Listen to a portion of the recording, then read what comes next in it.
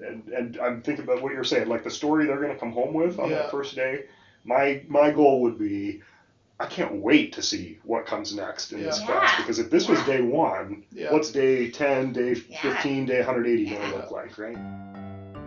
Welcome to Hallway Conversations. We're a trio of educators who have plenty of questions about teaching and learning and school culture, and we believe in the value of collaboration and reflection as we seek to keep growing as teachers. So this podcast is our place for thinking out loud together about issues in education and why they might matter to Christian educators. Welcome to the conversation. Hello everyone, welcome to Hallway Conversations. My name's Matt Beamers. I'm Dave Mulder. I'm Abby DeGrow. As always, we want to thank you for allowing the three of us to be here with you today. And we want to thank you for joining us in the hallway. Each week, one of us brings a question or topic, and we try to think creatively around it in the context of teaching Christianly. We are good friends who love each other and love engaging each other in conversation about our practice. And our deep hope is that you are enriched and encouraged in your own work, and maybe even in your everyday walking around life. While we have a long list of topics we want to talk about, we also want to know what hallway conversations you'd like to hear. So if you have ideas or questions or feedback about this podcast, or simply want to share what hallway conversations you're having, please email us at hallwayconvospod@gmail.com. That's hallwayconvospod@gmail.com. Friends, the hard reality is that for most of us, summer is quickly coming to a close. Boom, boom, boom. We didn't want to say it, but this reality needs to be named, so I am naming it. Thanks, Matt. Sorry. Sorry to be the bearer of that news, as if none of our listeners were aware of that. Right. Yeah. I'm sure there's all kinds of emotions. For the three of us, I know there is, and for our listeners, from excited to anxious to nervous to wondering what the year will hold as we enter our third year that's going to be impacted in some way by COVID. Yeah. So whatever you're feeling, we want to acknowledge that and know that those feelings are real, and also know that you are in our prayers this week. So the question this morning, Abby and Dave, is maybe as much for me or for us, but me going into my second year of higher ed. So maybe the question is as much for me as it is for our listeners. But what does it look like, or how do we go about establishing good rhythms, protocols on the first day of school? We're all thinking about it, our listeners, us. It's like we're counting down. We've been looking at the calendar probably since it flipped over to August. And I'm just wondering, as we get closer, I can feel my own anxiety. Like, what does it look like to have a good start, and what does it look like to establish good rhythms?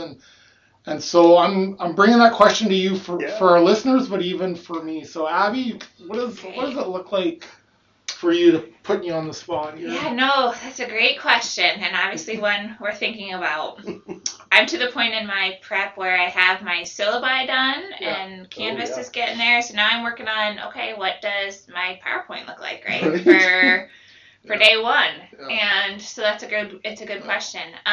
One thing that I have done the last couple of years that I really like is, so in higher ed is a little different than K-12 in that we have a syllabus that basically kind of outlines the semester. Exactly. Right? And so that might be a little different for those of you in a different setting, but one thing that I have found that I think translates, that's universal, is giving the students a little bit of ownership in what's happening in here for the year. And so I like to do that already on day one. I want them to feel like they are part of the decision-making process, that they're part of the learning, that it's theirs, they own it.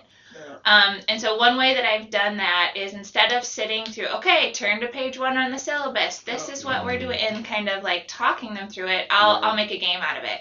And I'll have them ask the questions about the course. So we do like a syllabus scavenger hunt, I call it. And so I ask them certain questions, and they have they get in groups and they talk about it together, and they ask each other questions, and they have to find certain things, and then after that they ask me things. So what do they want to know about the course based on the information in there? And we kind of go from there, and I ask them certain things that I want input on, what they prefer as far as just things that don't matter to me, right?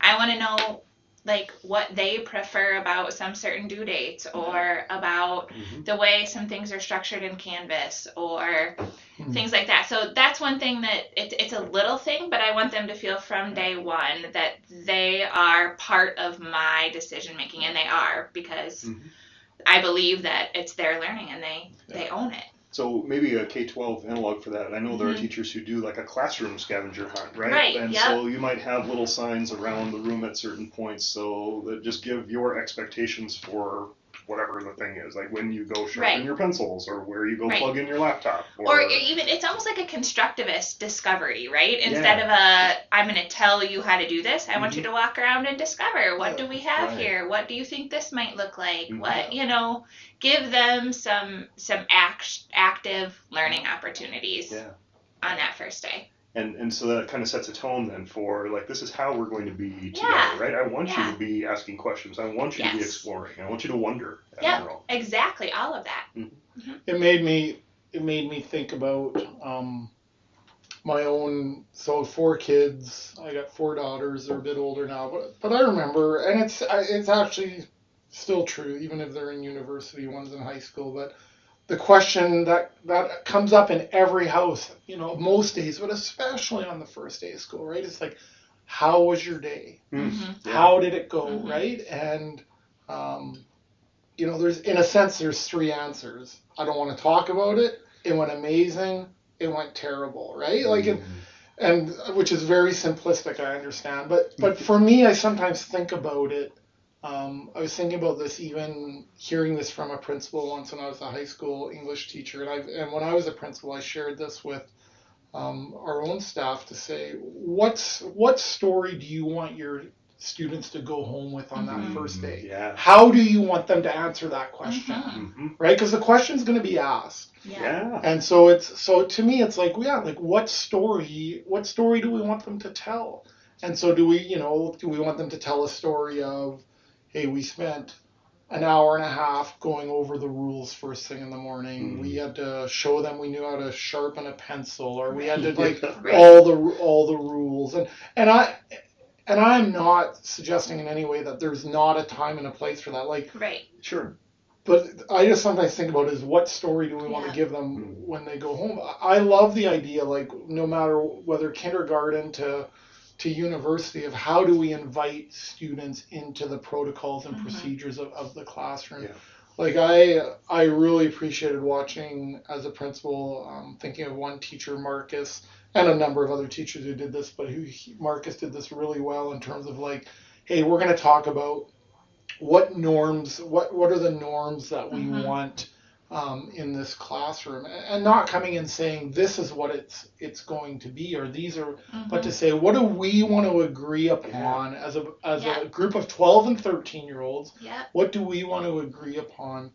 And then giving students voice to that. And I've even seen them, at times point to that and say, hey, like, we agreed upon those norms. Sure. We've agreed upon those. So I do think there's a place for that on the first day, but I think it is what's the larger story. Right. Kids. And always laughter. Yeah. Right? Yeah. Like, I always try to put some joke or some, something, right? Because that sets a tone too. Like, I think about what you're saying with the story. Yeah.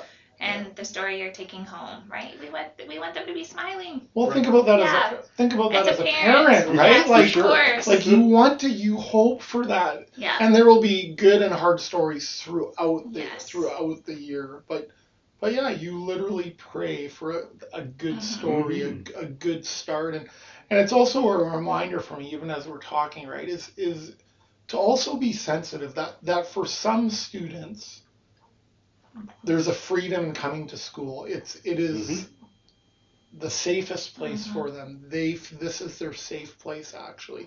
And for others, there's a grieving, right? Summer was a special time for all kinds of reasons, of maybe spending time with family or grandparents that they usually don't get to, and that all those emotions are walking through our door. And to try to find in an authentic way, how can you check, like a check-in question, or how do you kind of gauge how students are doing it? And I think for principals who are listening too, is to try to do that with your staff too, right? That there's for all kinds of different reasons, for different experiences. Even if you think about the last couple of years, how they've been impacted by COVID. all the emotions that are walking through in these first few days and weeks in the unknown. So, I think it's important, that idea of checking in and a good story. Mm-hmm. Dave, how about for you? You spent a lot of time teaching middle school. Like, are there some things that are coming to your mind that you did, or? So piggybacking maybe on what you were talking about, Matt, I think teaching a real lesson, like a real lesson on day one, and I'm thinking especially for the secondary ed folk, right, middle school and high school teachers, it really does matter. Because if students go through that first day of school, especially when you think about, the middle school and high school crowd, if all they're doing, they go through their 6, 7, 8 period day, and they're hearing the rules for this class, and the rules for this class, and the rules for this class. I wonder if there's implicit ways that you can show rather than tell. Like, this is what this class is going to be like. I'm going to teach you a real lesson today, and whatever that looks like. So I was a science teacher, right? So can I start them building a rocket on the first day of school? We're going to go out by the end of the week and launch our water bottle rockets out on the soccer field. That is a whole different mindset for them getting invested in, and I'm thinking about what you're saying, like the story they're going to come home with on that first day. My goal would be, I can't wait to see what comes next in this class, because if this was day one, what's day 10, day 15, day 180 going to look like, right? And I think we have an opportunity to invite students into their own story. Like, I love that. Like, ask a really good question that gets them interested in the subject matter, right? Or like a really cool rocket project. Right. Some kind of an activity, some kind of a key question that we're going to keep coming back around for the whole semester, right? And I try to do some of those things even at the college level, right? So I teach this geography course, and one of the first activities I have them do is this silly online map quiz, right? And it's like, name all the countries of the world. Go. And okay, so this map quiz, I've done it enough. I can name them all, right? I'm the instructor. I should know them all. And wait. You can name all the countries in the world? Well, sure. Yeah. Every single one? The quiz site that I use, there's 196, so I can do 196 countries in 10 minutes. I have more questions than answers right now, but that's another podcast. I'm very impressed. I'm very impressed. I'm proud. Wow. Anyway, but it's amazing to me because students expect that that's what a geography class is. You got to know all the countries on the map. And I do want to take a baseline, right? You do need to know where places are on the map. Of course you do. But students are often kind of ashamed. It's like, well, I only knew 35 of them. And I'm like, well, okay, that's the baseline. Don't be ashamed. That's where you're starting from. By the end of the semester, what if you knew 100 of them off the top of your head? And that's a mind shift for some students right there. And as long as you know Canada, you're in good shape. Hey, right? Right? Like, that's really... that's the one that they get. Hopefully. There's no guarantee. There is no guarantee. But that's funny because I start with an activity like that and it sets expectations. But then the very next thing I tend to do with them is to kind of upset their expectations and say, but that's not really what this course is about. I mean, it is. It's a geography class. So it is. The real question for that class is, who is my neighbor and what does it mean to love my neighbor as I love myself? Well, and everything we do in the course is oriented towards that as the essential question. And so, to know who your neighbor is, you should be able to describe where they're at in the world. And so you should know some things, right? But and so even something like that, to start with an activity and then kind of shift their expectations, grab their head and turn it 90 degrees, and they're going to see things just a little bit different. I love that, like, disequilibrium, right? Just, like, knock them off a little bit to get them thinking, and that's what our brains respond to. Right. Yeah. It also... Thinking last week on Twitter, Tyler, our friend from Denver Christian School, is a middle school principal, just very student-centered and inspiring in his leadership. But he asked a question on Twitter about, like, hey, what are kind of like some has-to-gotta-be's, like, on the first day of school? And our friend Brian from down at Western Christian down the road here kind of made a suggestion about having a photo booth and getting, pictures of kids with their names and knowing their names. And maybe that's not possible for everyone, but the power of knowing kids' names is so important. It matters. It matters. It matters more than I sometimes think we even realize. And partly because I know what it's like to not know a name, or when you know someone doesn't know your name, or how good it feels when they do know your name, like to be known.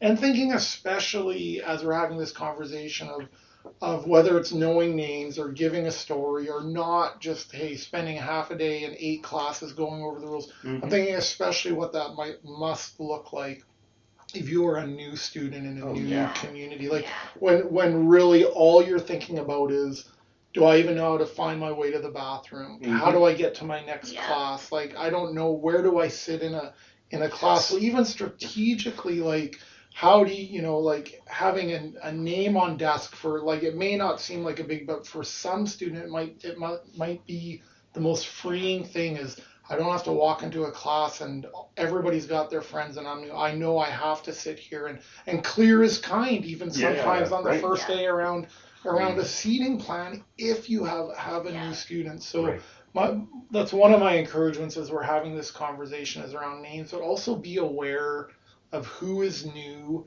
and what might be really important for that student. Well, and it gives that sense of, I'm glad you're here, right? Like if we're serious about trying to welcome our students in, because I think that's the opportunity we have at the beginning of the year, right? Like, yes, I'm welcoming you in to make it our place. Then it's not just you're here. Yeah. So I'm going to brag on Brian a minute because they do this really well. Brian, our friend down high school. He's up just for our listeners.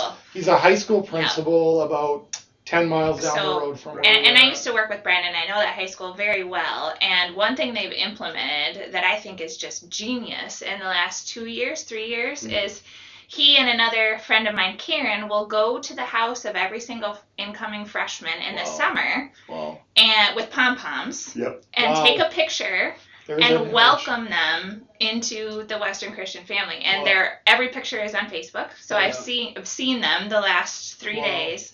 So every single new incoming student gets a personal welcome from their principal and from their spiritual life director. Wow. And before school starts. Celebration, cheering them on. Oh, and sometimes it's with their dogs or at their jobs or with their siblings or on their farms or it's just the coolest thing. So I just got to put a shout out there to them. I think they do a wonderful job of that. Yeah, I think just in all of it, and whether it's taking pictures, whether it's visiting at home, whether it's standing at the door on the first day, whether it's being in the parking lot, cheering them as they're walking into like, what is this idea of, like, you are valued, you are known, we are so glad you're here with us, like, we want to partner with you, we celebrate you, just this idea of, like, how do we take a posture of hospitality and welcome, and to understand, like, we teach who we are. So even on the first day, you have to do what works for you. Totally.